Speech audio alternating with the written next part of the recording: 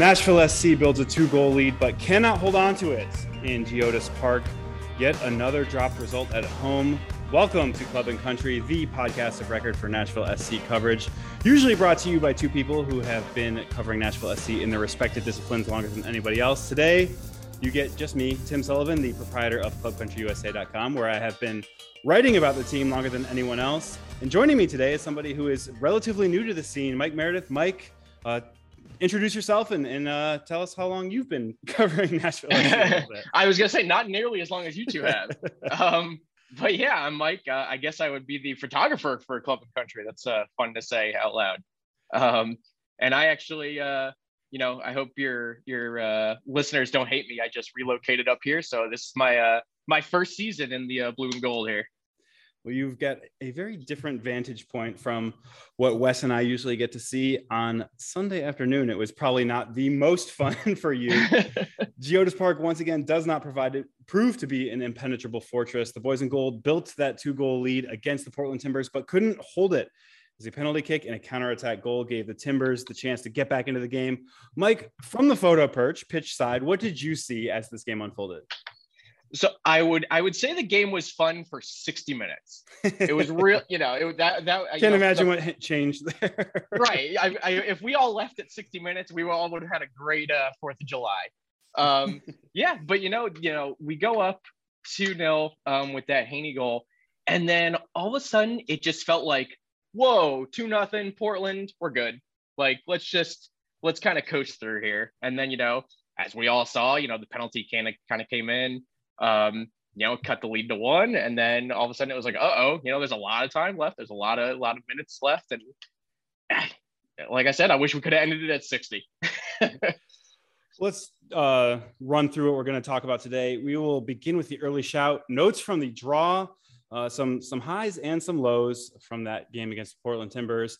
For an interview, we will preview the Charlotte FC match coming up this weekend with Varun Shankar of the Charlotte Observer. And then in the mailbag, you people wanted to know a lot about what to expect from the transfer window. We will be answering as many of those questions as we possibly can. But first, Club and Country is sponsored by ML Rose. Mike, Wes and I talk about this place each and every week. You have not had your chance to talk about it, especially as a relatively new transplant to Nashville. I know you've posted the pictures. You've been there a few times already. Talk to me about what you like about ML Rose. Yeah. I just from your guys's, being a part of it and them sponsoring the show, I was like, okay, we'll go check it out. So I took the family to the Nashville Zoo one time, and I was like, oh, let's stop over here for a lunch. And it was everything you guys talked about and more.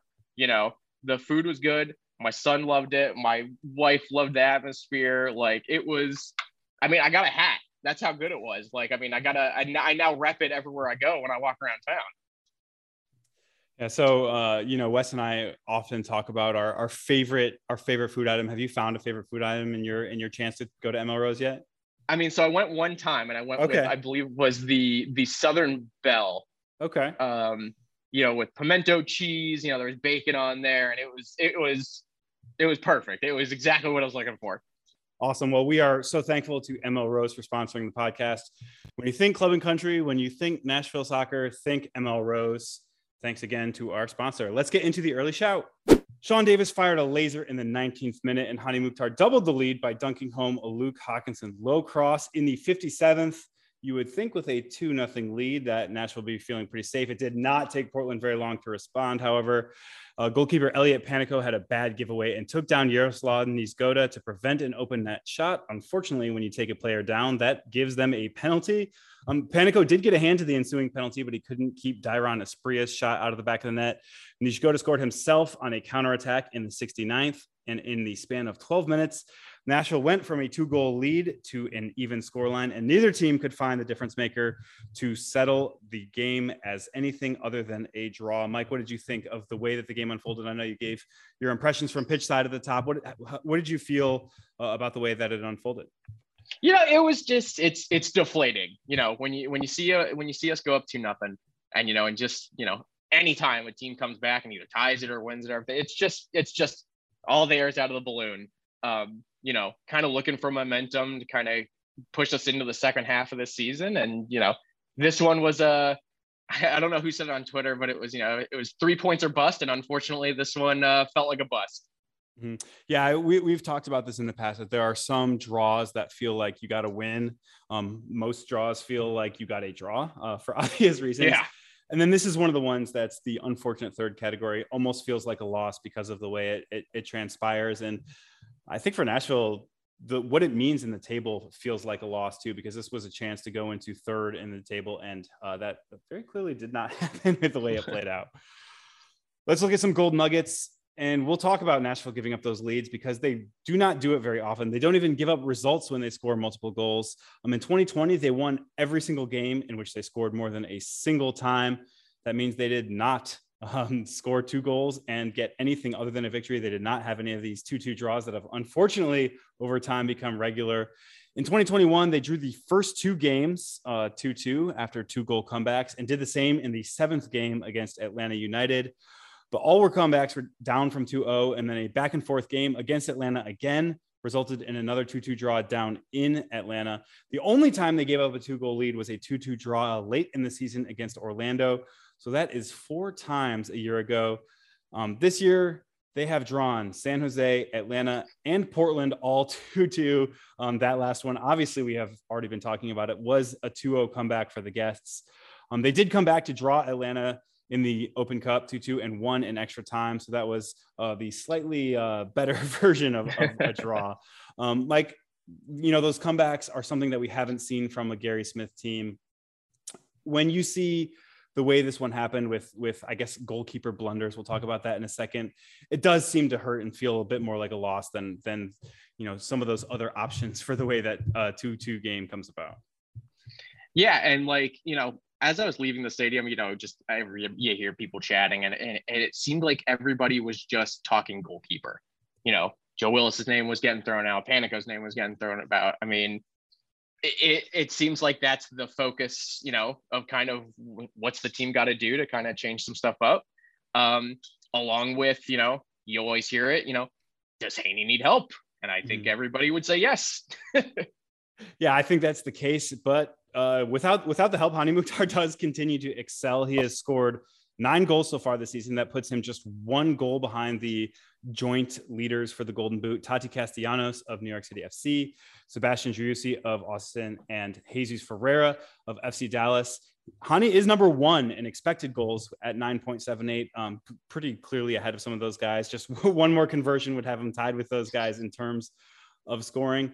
Assists, he is not as productive in the traditional numbers. He is tied for 26th with 3 assists, but he is 6th in expected assists with 4.20. So not only has he not done a perfect job converting, he has really been let down by his teammates at times as well. 1.2 behind his expected assists. This is a guy who I think most people say is in the MVP conversation right now. Very clearly, he's in the MVP conversation. I think a lot of people would say he's a front runner, but like you just said, he might need help, and it does seem like that's the case. Let's look at another golden nugget here, and that's Portland's attack coming alive after the break. Portland had 0 shots at the half, except for one of which that was blocked off the foot of a player that accumulates 0 expected goals if it's blocked. So they had 0 XG at the half. All of their expected goals came after the break. They ended up with just 1.60 total expected goals, though. That's a fairly decent number against this Nashville SC team. You do have to take into account that 0.77 of that came on a penalty kick. That's how many expected goals a penalty kick is worth. So, well under a single expected goal without that penalty kick. And the last gold nugget will be about Sean Davis, the midfielder who scored his first MLS goal since 2017. That is 1,786 days between goals, if my math is correct. Interestingly enough, Alex Muyl also got on the score sheet the last time Sean Davis scored. Muyl got an assist on a Bradley Wright Phillips goal in a 3-1 win against Orlando City. Obviously, on Sunday night, we did not see Alex Muyl. He was a late scratch from the lineup, and we'll talk about that a little bit in the mailbag. And then, Davis has not been completely held off the score sheet in the time since. He scored 2 CONCACAF Champions League goals in the interim for his club, New York Red Bulls. And those are your golden nuggets. We'll pivot really quickly. It's a lot about a game that didn't fill anybody with warm fuzzies. Now we'll talk about Charlotte FC. This is a team that started the year kind of hot. They played a number of home games that allowed them to be feeling pretty good about themselves, have been very poor on the road. They finally won on the road for the first time this past weekend. To learn a little bit more about them, we will go to Varun Shankar from the Charlotte Observer. He's an intern this summer covering Charlotte FC. He is a student at the University of Maryland. Let's go to my interview with Varun. Varun Shankar is a rising junior at the University of Maryland, where he is in the Merrill College of Journalism. And he is currently an intern in Charlotte, where he covers Charlotte FC as one of the many things that he does for the Charlotte Observer. Varun, thank you for joining me so much, man. Hey, thank you so much. I appreciate being on. Yeah, absolutely. So let's not beat around the bush here. Let's talk a little bit of Charlotte FC. You mentioned to me that you've only been around Charlotte for about a month now. What have you had a chance to see, just generally your impressions of a club that's obviously new to Major League Soccer? Yeah, so I got in at a wild time for the club, right? Because I think I come in and, my second day is, hey, they're introducing this new head coach. They just fired, first season, they just fired the guy. They got an interim coach. Go figure out what's going on. And one of my first press conferences is the captain, Christian Fuchs, kind of, I think the kindest way to say it is ripping the old coach as he goes out the door. And so my first impression of the team was just kind of trying to find out what's up with the new coach, Lattanzio, and where's the team kind of going from here? Because, you read a lot of different stuff about, as you're trying to prepare to understand a team, you kind of just, read everything you can find. And you found different things between what was reported and what was said by players as to the reason that Miguel Ramirez was fired. And so there's some interesting notes, and I think we'll probably get into that at some point. Yeah, well, let's hop into that. I guess your first day, a very exciting first day for you. I think when Miguel Angel Ramirez was fired, a lot of people were kind of surprised, kind of thinking, hey, this club has achieved a little bit more than we probably thought it was going to. First press conference, Christian Fuchs kind of, I think, threw some cold water on that. What were your impressions of what he had to say about the outgoing coach and their excitement, I guess, for the interim coach? Yeah, so the two main things that I took away from what Fuchs said, there were two main things. The first one is how Ramirez was kind of in like as a relationship manager, and it seemed like he kind of was the issue. Fuchs talked a lot about how there were fractures between the team and the coaching staff. Let me pull up this quote here. He basically said, I think there was a little bit of players not really buying into what Ramirez is trying to achieve. And, the one thing that he said that kind of stood out to me with that is first day of training under Lattanzio. And, we get to see this from the outside. And there's like a short meeting, like a huddle at the beginning of practice, perfectly normal. And then you see that all the higher ups from the team are in attendance. The owner's there, David Tepper. And so you could tell, like, okay, there's some backing behind Lattanzio. And Fuchs says, he has a time because he didn't get to practice in that practice because he had an ankle issue. And he's saying that he looked at faces, he looked at the players, at the nonverbal communication, and he said that the players were approaching this practice with relief. And he said that he saw a lot of smiles, obviously implying not exactly the case before, right? And so there's that. There's him saying that Ramirez basically had like a closed door policy and really was not receptive to players. And so that's the relationship managing side of it, right? And the other half of it that kind of stood out to me was they didn't just fire Ramirez. They fire Ramirez, they fire Cristobal Nieto, and then the video analyst, Luis Piedrahita. And Fuchs kind of gave a little clarity onto why those firings might have been as well. So if we're talking about the assistants and the fitness manager, the fitness coach, he gave a direct comparison between the way that Lattanzio ran practices and the way that Ramirez ran practices. And he talked about how under Ramirez, the training schedule leading up to games did not have the level of intensity that Fuchs thought was necessary. And in ways, Fuchs kind of intimated that it might have caused some slow starts for the team in games, that they were focusing too heavily on tactical stuff, if that makes sense. Mm-hmm. And then on the video side of things, Fuchs basically said, there's no post-match like analysis being done. There's no, hey, here's what we did wrong in the previous game. There's no film review or anything like that. It's all just looking ahead and making tactical adjustments. So those were the things I kind of took away from the Fuchs press conference that kind of shed some light onto, maybe this isn't the rosy overachieving expansion team, or at least that's not the entire story. Right. Well, how has the team kind of adjusted since Lattanzio took over? Has the kind of the intended change taken place? Are they a happier team and a team that probably is better set up for long-term success? I think that I would say that Lattanzio, in a lot of ways, seems to, I don't know if it's intentional or not, but he seems to really, like in his introduction press conference, the main thing I took away was, he's kind of addressing a lot of the things that Fuchs was talking about here. Like he explicitly says, yeah, I'm going to have an open door policy. Like if player needs something, they're going to talk to me. And this is something that Fuchs and Lattanzio both talk about, the way that he approaches player development, which is something I really find interesting with an expansion team, because obviously you're not walking in with the best roster in the league. It's a lot of building players up. And Lattanzio puts the player at the center of everything. That's something that he said. That's something that Fuchs said. And I think looking at this year, that's important, obviously, because you don't want to stunt the development of, young players like Quinn McNeil, George Marks, these rookies, Ben Bender, obviously. You want to make sure that they're getting the required coaching. And I think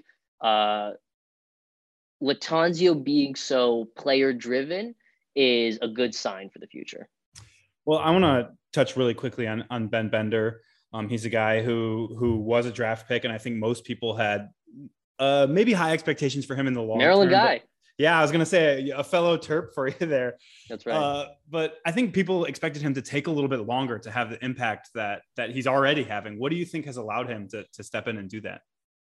I mean, he's just he thinks the game so clearly. Like you can see he just has an understanding. We were just, casually asking him in a press conference, hey, what are the differences you're seeing between Lattanzio's game and Ramirez's, style? And he's, given like a great, like a really in-depth answer. And this is like, he's a young kid. Like he's my age, right? Like, and he's going out there. Why aren't you out there?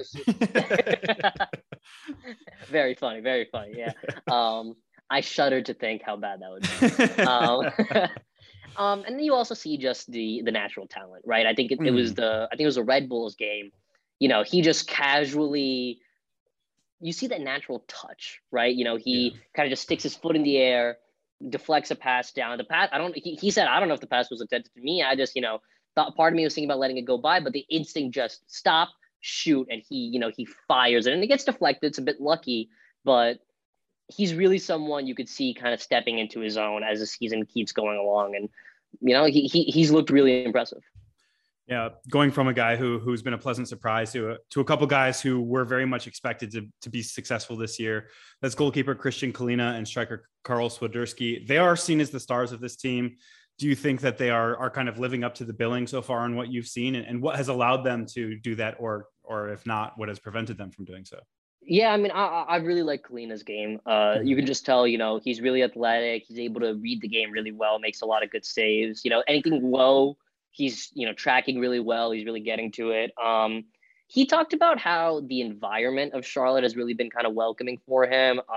He goes from playing in front of a lot of small crowds, he says, to playing obviously in much bigger crowds here. He says here, I cannot even compare with my previous clubs because the maximum number of fans I had for away games, not home games, was like 13,000 people.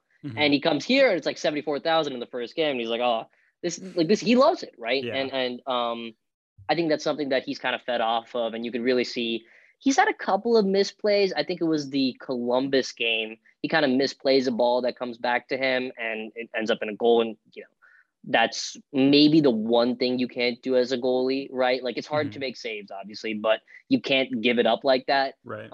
But I feel like mistakes like that have been pretty few and far in between. So he's been really solid. Swiderski's been interesting because he starts out the year, back-to-back 2-goal games, right? And since then, it's been a little bit up and down.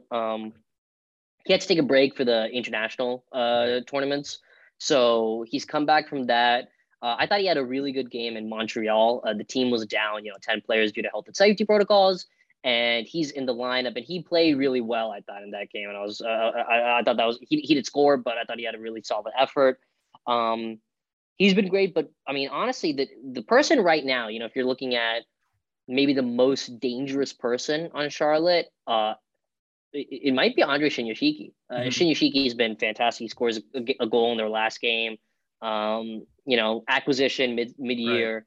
Right. I want to say like 5 goals in 10 games or something like that. Like he's been on fire since he got to Charlotte, and he's been a really, for a team that doesn't have a lot of offensive punch, he's been a really needed surprise, or really needed, injection of attack.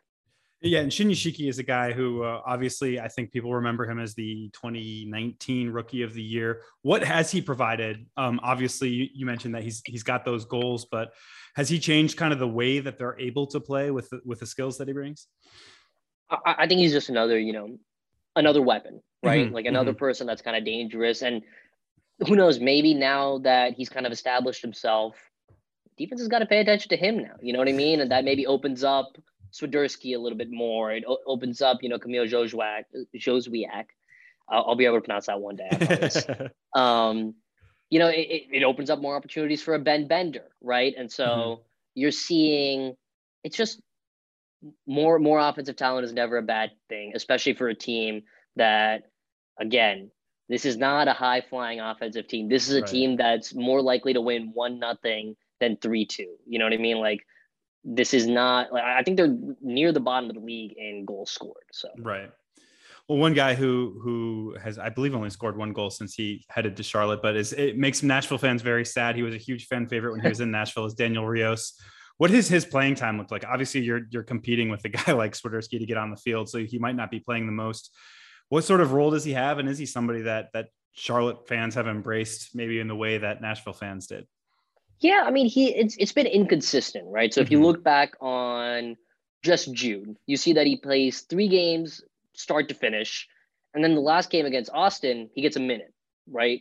And so it's kind of inconsistent, and obviously a lot of that has to do, the Montreal game where he plays the full game. There's no, they're down like half the freaking team at that point, right? And here and there you have the international breaks where Swiderski's not available, Jozwiak's not available. So it's up and down.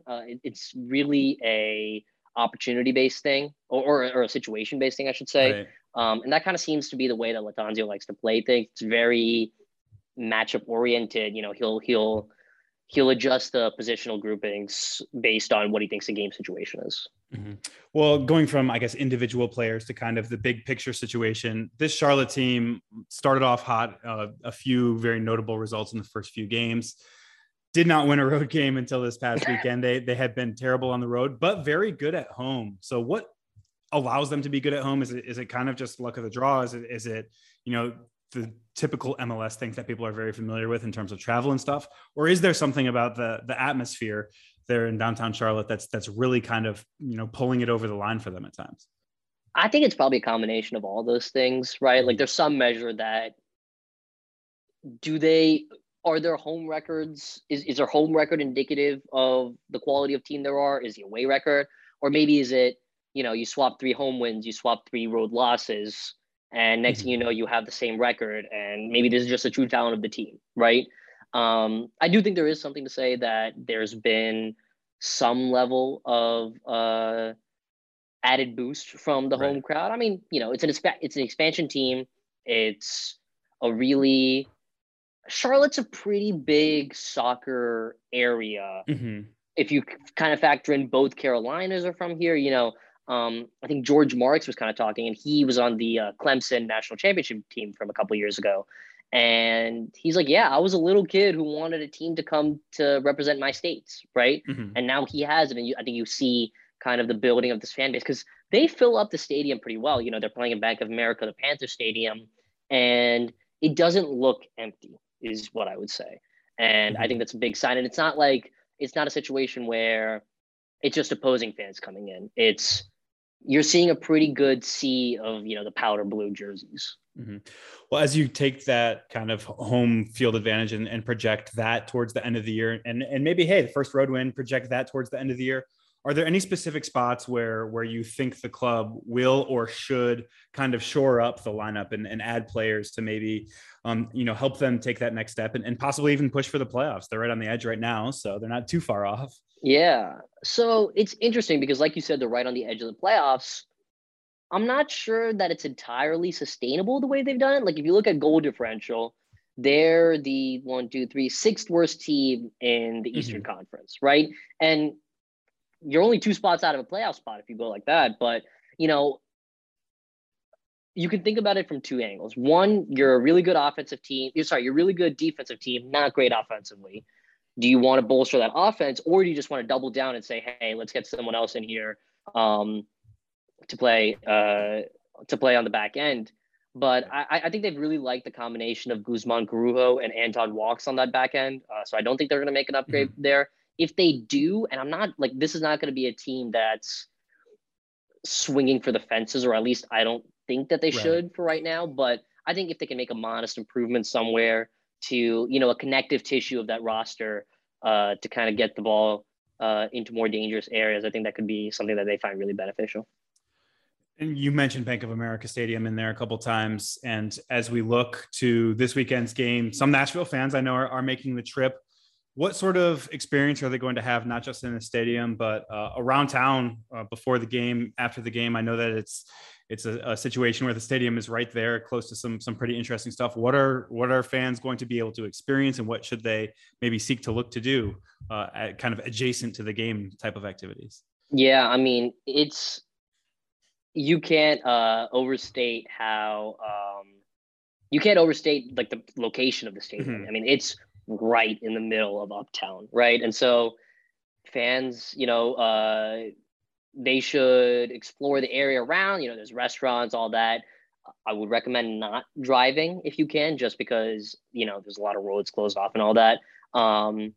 If they're NASCAR fans, obviously Charlotte's a hotbed for racing, so there's a NASCAR Hall of Fame. I would tell them to check that out.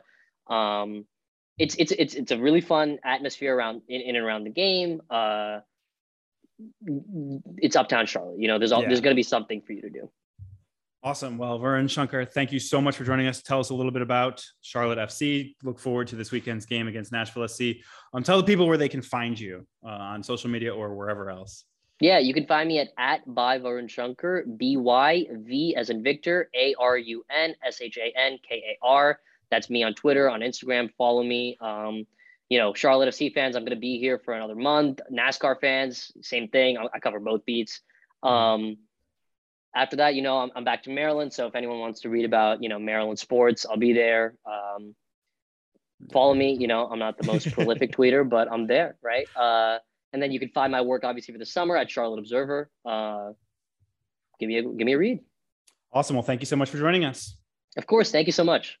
Thank you very much to Varun for his insight on Charlotte FC. He told me many times in the pre and post interview that he is not a soccer guy necessarily, more a sports guy. But I think you guys could tell that he knows quite a bit more than he was letting on. But before we get into the mailbag, we once again have to give a shout out to our sponsor, ML Rose. 8th South location is very conveniently located to Geodis Park. Wes claims to stop there before every away game, and it sounds like most home games to grab a meal. So the convenience is something that I bring up a lot because I'm a dude who does not like to drive very much. I ride my bike or I walk when I can.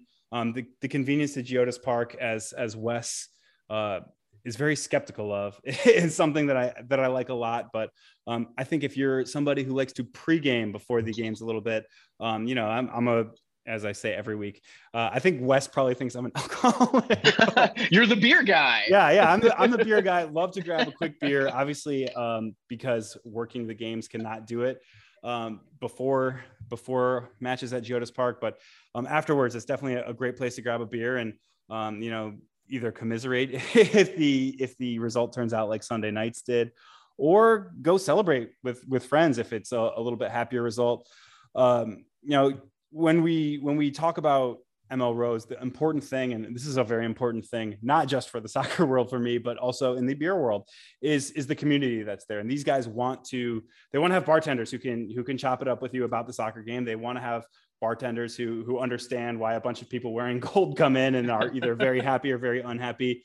And we're super excited to have ML Rose sponsor the pod. Mike, do you have any final ML Rose words for our second ad read here? I mean, I can say that I believe Wes actually does stop after every away game. I always message him, DM him on Twitter, and I go, all right, what are we having to kind of smooth over this loss or smooth over this draw?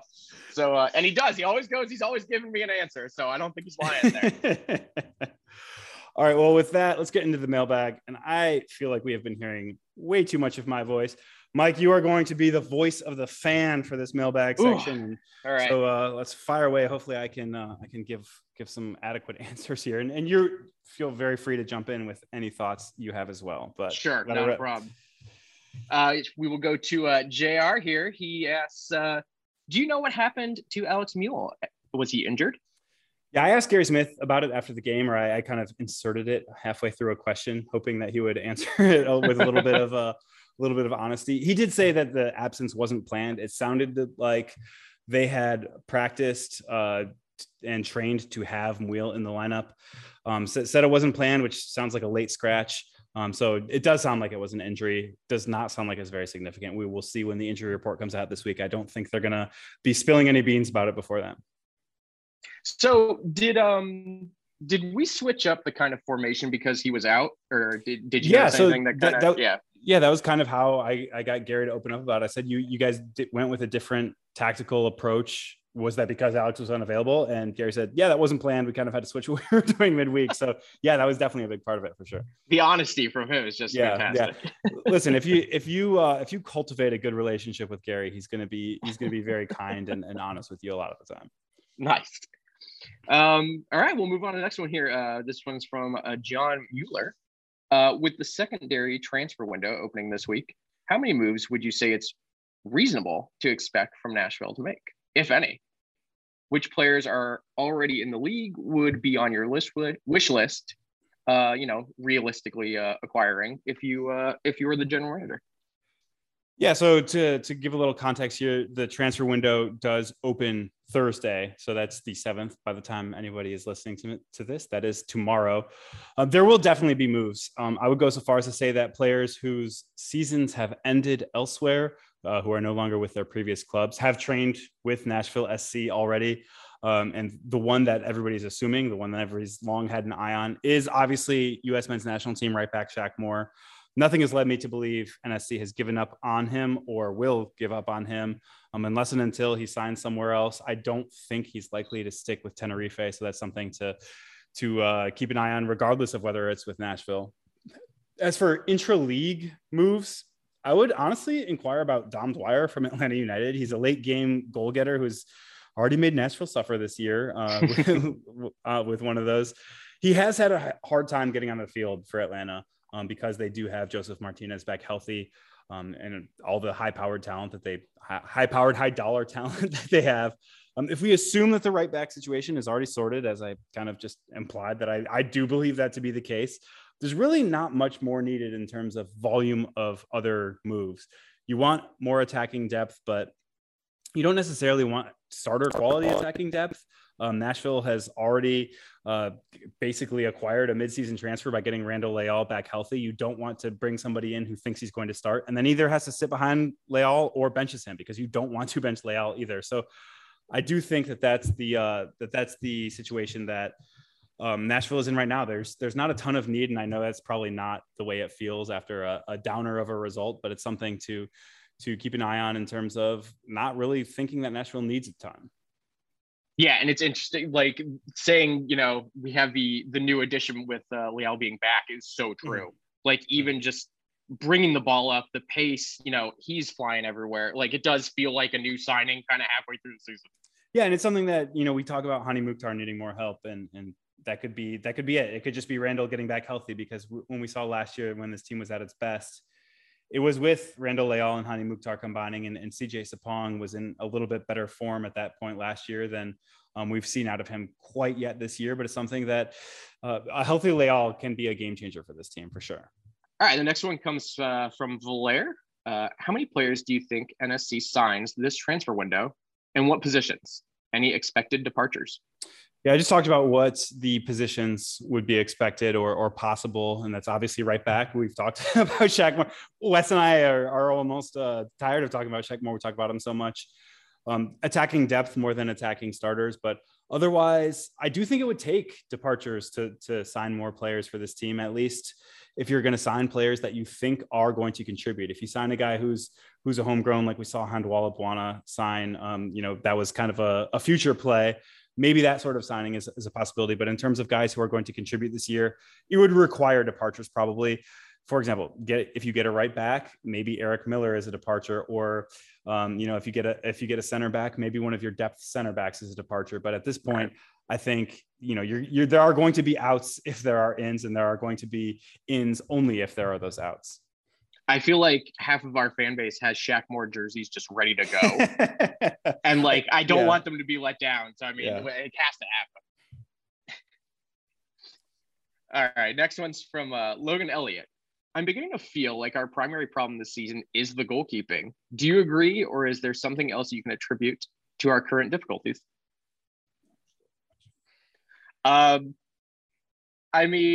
You're the small sample guy. Is this is this going to be one of your quote unquote small sample sizes?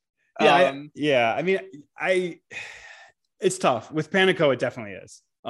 With Willis, we have a big sample size that says he's pretty good, and so far this season, the sample size is probably big enough to say he's not playing well. Is it big enough to say that he's a different player than he was in previous years? It does feel like the sky is falling down, but our current issues, as I give scare quotes that nobody will see because this is an audio medium, that's kind of overstating it to me. I know that there are annoying, disappointing results, including Sunday, but this team is still in playoff position, and it's just one of those results away from having been in position to host 2 playoff games. If they had one more win instead of a draw. So I will say both Willis and Panico have been below average. The sample sizes are small. Yes. So for now, I think we can sit tight on that. It's crazy to think though that Panico isn't gonna, push for a number 1 spot here. I feel like, people have their favorites. I think it's with both goalkeepers, it's hard to kind of look at Panico and be like, wow, is that, is he the future? Is he coming in? Is he's pushing for it hard? He possibly had the save of the season versus Portland on Sunday, and it was just he popped out of nowhere, and you can't keep skill like that off the field. So is he pushing for that number 1? Which rolls into Isaac's question: is Panico the new number 1? Alex and Nathan had similar questions as well. Is Panico going to revert to the mean on ex-Howlers? Yeah, to take Nathan's last part there first, if he doesn't have the Howlers that unfortunately he did have the one of on Sunday, and he had some scary moments in previous matches as well. If he cuts those out, he could be a really special player. To get to Isaac's question specifically, and Alex asked the same thing, is Panico the new number 1? If you had asked me this, and people did ask me this in our past 2 episodes, I said no. He's a guy who's showing he can play, but he's not necessarily done enough to unseat Joe Willis. I think at this point, that's probably still the case from my perspective, but if you saw Gary Smith make a change and say Elliot Panico is the number 1, I don't think you'd have anybody complaining. I think he's done enough to say, I am a number 1 capable guy. Am I somebody who has locked down the number 1 spot? Probably not, but I have the ability to do it. Everybody knows it. And especially people who have kind of been already a little bit iffier on Willis, seeing another guy who has at least the ability to make the exciting save that maybe we haven't seen as much out of as Willis, even if he's going to have higher variance because he does have those expected Howlers, is something that I think a lot of fans at this point would probably take. And shout out to Mama Panico. She liked one of our images last week. So thanks, Mama. Next question is from Harold. Is Chicho Arango a real possibility. And if I butchered that name, I apologize. You got it. You got it. And Uncle Beezy asked us a similar version of that question. Chicho Arango is the player that LAFC has basically out and out said that they're going to get rid of. I guess to take it back to the question that was asked earlier, I believe it was Valer. Or no, it was John Mueller, our consistent question asker, John Mueller, who said anybody within the league. Arango would be somebody who makes sense there. Nashville has a ton of allocation money, and LAFC has put out that they basically are willing to part with him. And since they're willing to part with him, you can get a better price than if they hadn't kind of put that out there yet. And that seems like something that Mike Jacobs is always talking about, valuing the undervalued. I don't think anybody's going to consider Chicho Arango to be necessarily an undervalued player in the grand scheme, but in terms of what it would cost to get him, it might be worth it. I mean, I hear LA signing people left and right, maybe some big names. I mean, who knows? Maybe some World Cup players. Yeah, I mean, that soccer icons would say, I don't know, we got one here from Blessed Day Coffee Roasters. Let's try starting Loba at least 6 to 8 of the remaining 16 games, and we'll all have a better idea of what he can and cannot do for us. Do it now, and you'll know if he can take you deeper into a playoff run. Not so much a question, but more of a very pointed statement. Yeah, I think that's a fair question or idea to ask us about. I would say that from what we've seen of Loba, and I will say his performance Sunday showed quite a bit more of why it's been difficult for him to get into Gary Smith's good graces. Is he does have that moment of incredible talent, but you see too many moments of letdown. And I understand that we want to see it on the field. We want to see it on television and get a view of it. Gary Smith gets to evaluate these guys every day in training, and he kind of has an understanding that that's what you're going to get from Loba at this point. I think we've seen more of the flashes in recent weeks, and that gives me some faith that if he can get cut out kind of the low end, the high end is still there. We'll see if that happens. Yeah. Just kind of being new to, Nashville SC, just watching, I kind of draw comparisons to kind of what was going on in Tottenham in the Premier League with Ndamukong. Just the brilliance. You see him spin past the defender, take a nice shot, and you're like, oh my god, yes, give me this all the time. And then it's like not tracking back, missing a tackle. It's those little things that just kind of kill you and make you go, oh my god. Yeah, and if we know anything about Gary Smith, it's those little things are probably more important to him, but at least as important as that top end for sure. Little to me, big to Gary. Yeah. All right, we got one coming from Brian Wilson. Does 2022 July NSC beat 2021 July NSC? That's a tough one because, as I just said, sort of in response to the multiple questions about the keepers, it really doesn't feel to me like the sky is falling down. I know it's upsetting that the home form has not been very good, but I think if anything, this team is basically the exact same as it was last year. It would take, I guess a difference in just luck on the day. They're very similar teams. The problem is that this Nashville team this year is doing it in a different way, and it's a way that feels worse. For example, giving up a 2-goal lead. And I think that's what people are more worried about. I do think it's pretty much the same team, and hopefully we see the same sort of run towards the end of the year as we saw last year as well. Yeah. I mean, like you said, I think, earlier in the show, I think we're only 1 point from third if we won. So, I mean, we're still up there. This, like you said, the sky is not falling. So that's always nice silver lining to look back on. All right. That is it for the mailbag. Thank you so much to everybody who asked the questions. We have our usual question askers like John and Logan, and we appreciate you guys. We also appreciate you who don't ask us as frequently. We're excited to see a few first-time askers this week as well. But let's get into the final whistle. Content recommendations. I have one this week. It is Why Data Shows That Everyone Lies to Us. Is a book. I recommended a soccer stats book, or a soccer-oriented book about statistical analysis a couple of weeks ago. I like this book a lot more. It's kind of the same thing, just not about soccer. It kind of is telling you stories that the data can tell you. And everybody who's read the site knows I I obviously love data analysis, and I'm constantly striving to do a better job communicating data analysis. And this is the sort of thing that kind of teaches you a lot of, you know, that the number is not the answer. It's what the story you can tell around the number is. And that's something that I've really gained from this. Do you have anything to recommend, Mike? I do actually. I recently caught, it was from a couple of years ago. It was a Copa 90 story on Nottingham Forest. You know, them kind of coming up in the Premier League now. You know, they're going to be on front and center for a lot of people. Really cool story. You know, I didn't know much about them, so it was kind of cool to kind of see, you know, just how that community, you know, surrounds that team, and you know, it kind of ties back into you know, kind of what we do kind of at NSC. You know, we have a big community that, you know, gives hugs to everybody. I think Stoops gives hugs, right? I mean, that's what he's known for. He'd be hugging. He'd be hugging. So I mean, it was cool parallels to kind of for the community angle for that one. Awesome. And I want to give actually one more content recommendation. It's very bonus. It's very self-serving to both of us. Everybody, Mike's awesome photos from basically every home game show up at clubcountryusa.com. This dude is an amazing photographer. I'm very blessed that he has offered his services. It's something that I'm very appreciative of. Mike, I'm also appreciative that you joined me to stand in for Wes. You did a very good job. So maybe we'll hear less Wes Bowling in our lives going forward. But if he wants to go on vacation, I will sub in for the silky smooth voice that is Wes. You know, I'm no iHeart guy, but I'll hold my own. Well, thank you to you, Mike. Thank you to all the listeners.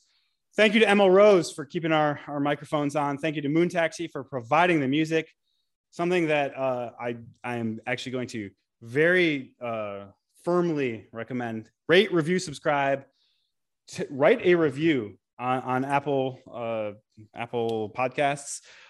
Tell a friend about the show. Follow us on Twitter. Follow me on Twitter at Club Country USA. Even though he's not here, we'll say follow Wes at Wes Bowling TN. Follow Mike on Twitter at _Mike Meredith. His photos are up there. His photos are often on my Twitter site. The graphics that he made before the season are When I Remember on the Twitter site as well. Please check us out on all of those places. And thank you to the 440 Sports Network for putting these audio waves out into the world. Thank you to all, and thank you to you, Mike. Thanks. Appreciate it. Where's the stop button?